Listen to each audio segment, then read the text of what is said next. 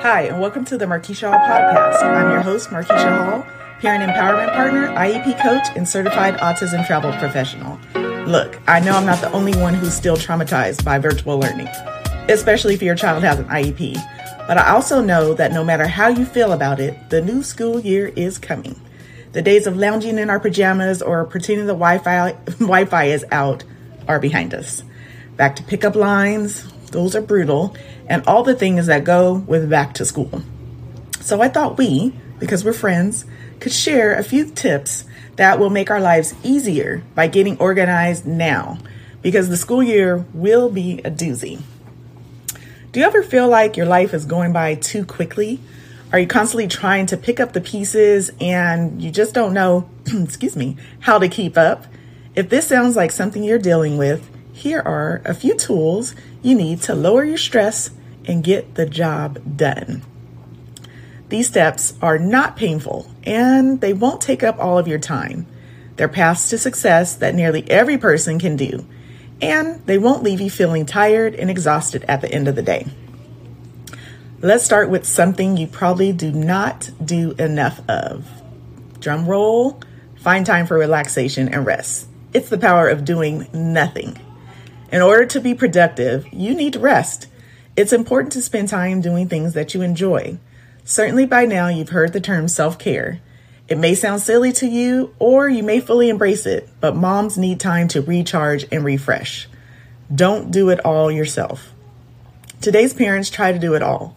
Many are working full-time jobs, running to all the practices and therapies and after-school events, and still making dinner each night.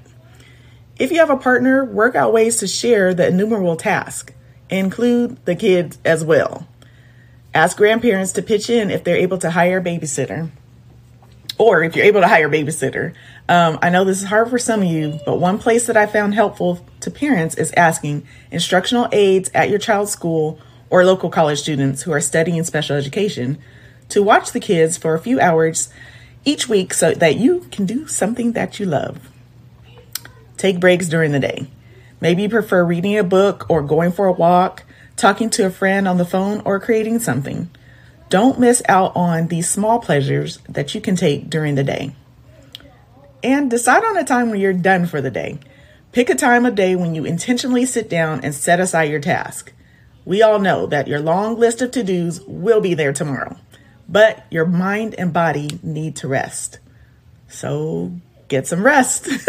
If your kids sleep through the night, try to create a habit of getting to bed at a reasonable time. Set aside your screens, read a book, and get some shut-eye. If you're often up with little ones during the night, don't be discouraged. Understand that this is just a season of your life. Lower your expectations for the number of things you accomplish. Take naps when you can and ask for plenty of help. Now, I can hear some of you laughing, but even a few minutes of closing your eyes can be refreshing. Now let's talk about cleaning and organization with kids, kind of like brushing your teeth while eating Oreos. But one of the best ways to keep the house organized is to get the kids involved with the cleaning and organizing process. Children can be included in cleaning and putting things away and being mindful of their toys and to put away something before getting something new out. Practice, practice, practice. Now, I want you to understand that I understand some kiddos dump out everything or go through their playthings like a tornado. So just have them pick up one thing and put it back in place. That can start a good habit. A place for everything. Help kids keep their belongings organized with places to return their things easily, bins, drawers, and more.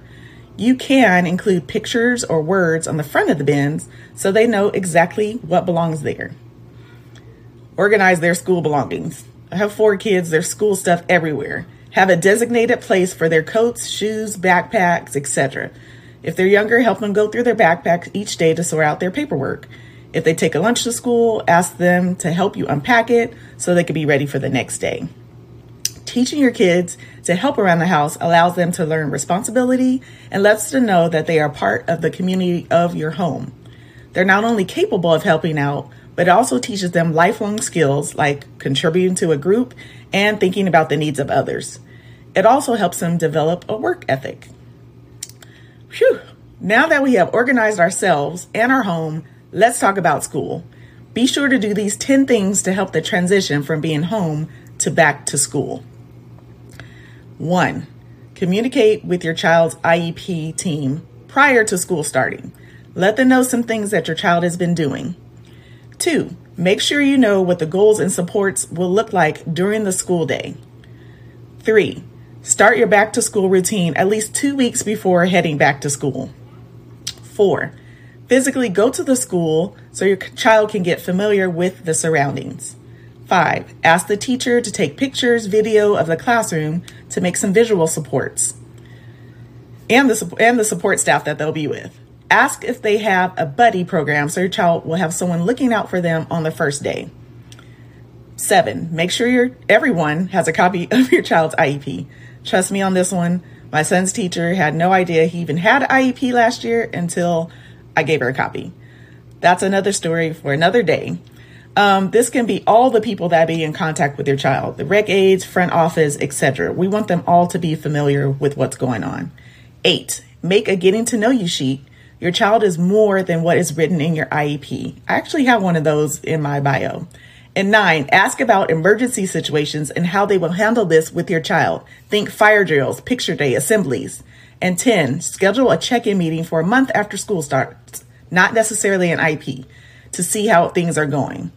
Flexible will be the word choice for this school year. So here's some affirmations that you can say to remind yourself that things will not always go as planned, but you can deal with it. You remain adaptable to everyday changes. Change is a natural part of life. Those who adapt thrive. So choose to thrive, to use change to help you grow and learn and to take advantage of new opportunities to help you succeed. When you think about it, you realize that the only true constant in life is change. As each new day dawns, it brings you new opportunities. As each day passes, know that you are different, even if only slightly from the day before. I know you can incorporate life's changes into your journey with confidence. If a day does not go as planned, restructure the timetable to fit in the change. Leave enough room in your schedule to make some unplanned stops along the way. Then get back on track as soon as possible that you are able to. When challenges arise, adjust your path to accommodate them. Take time to seek solutions and then act decisively on your decisions, adapting to the new circumstances without flinching.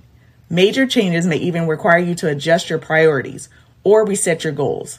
Let go of the tendency to resist something just because it has changed from what you are used to. Instead, remake your plans to take advantage of the benefits these changes can bring. Today, plan to discover the benefits of change and adapt yourself to making the best use of your new opportunities. Thank you so much for listening, and here's to the new school year.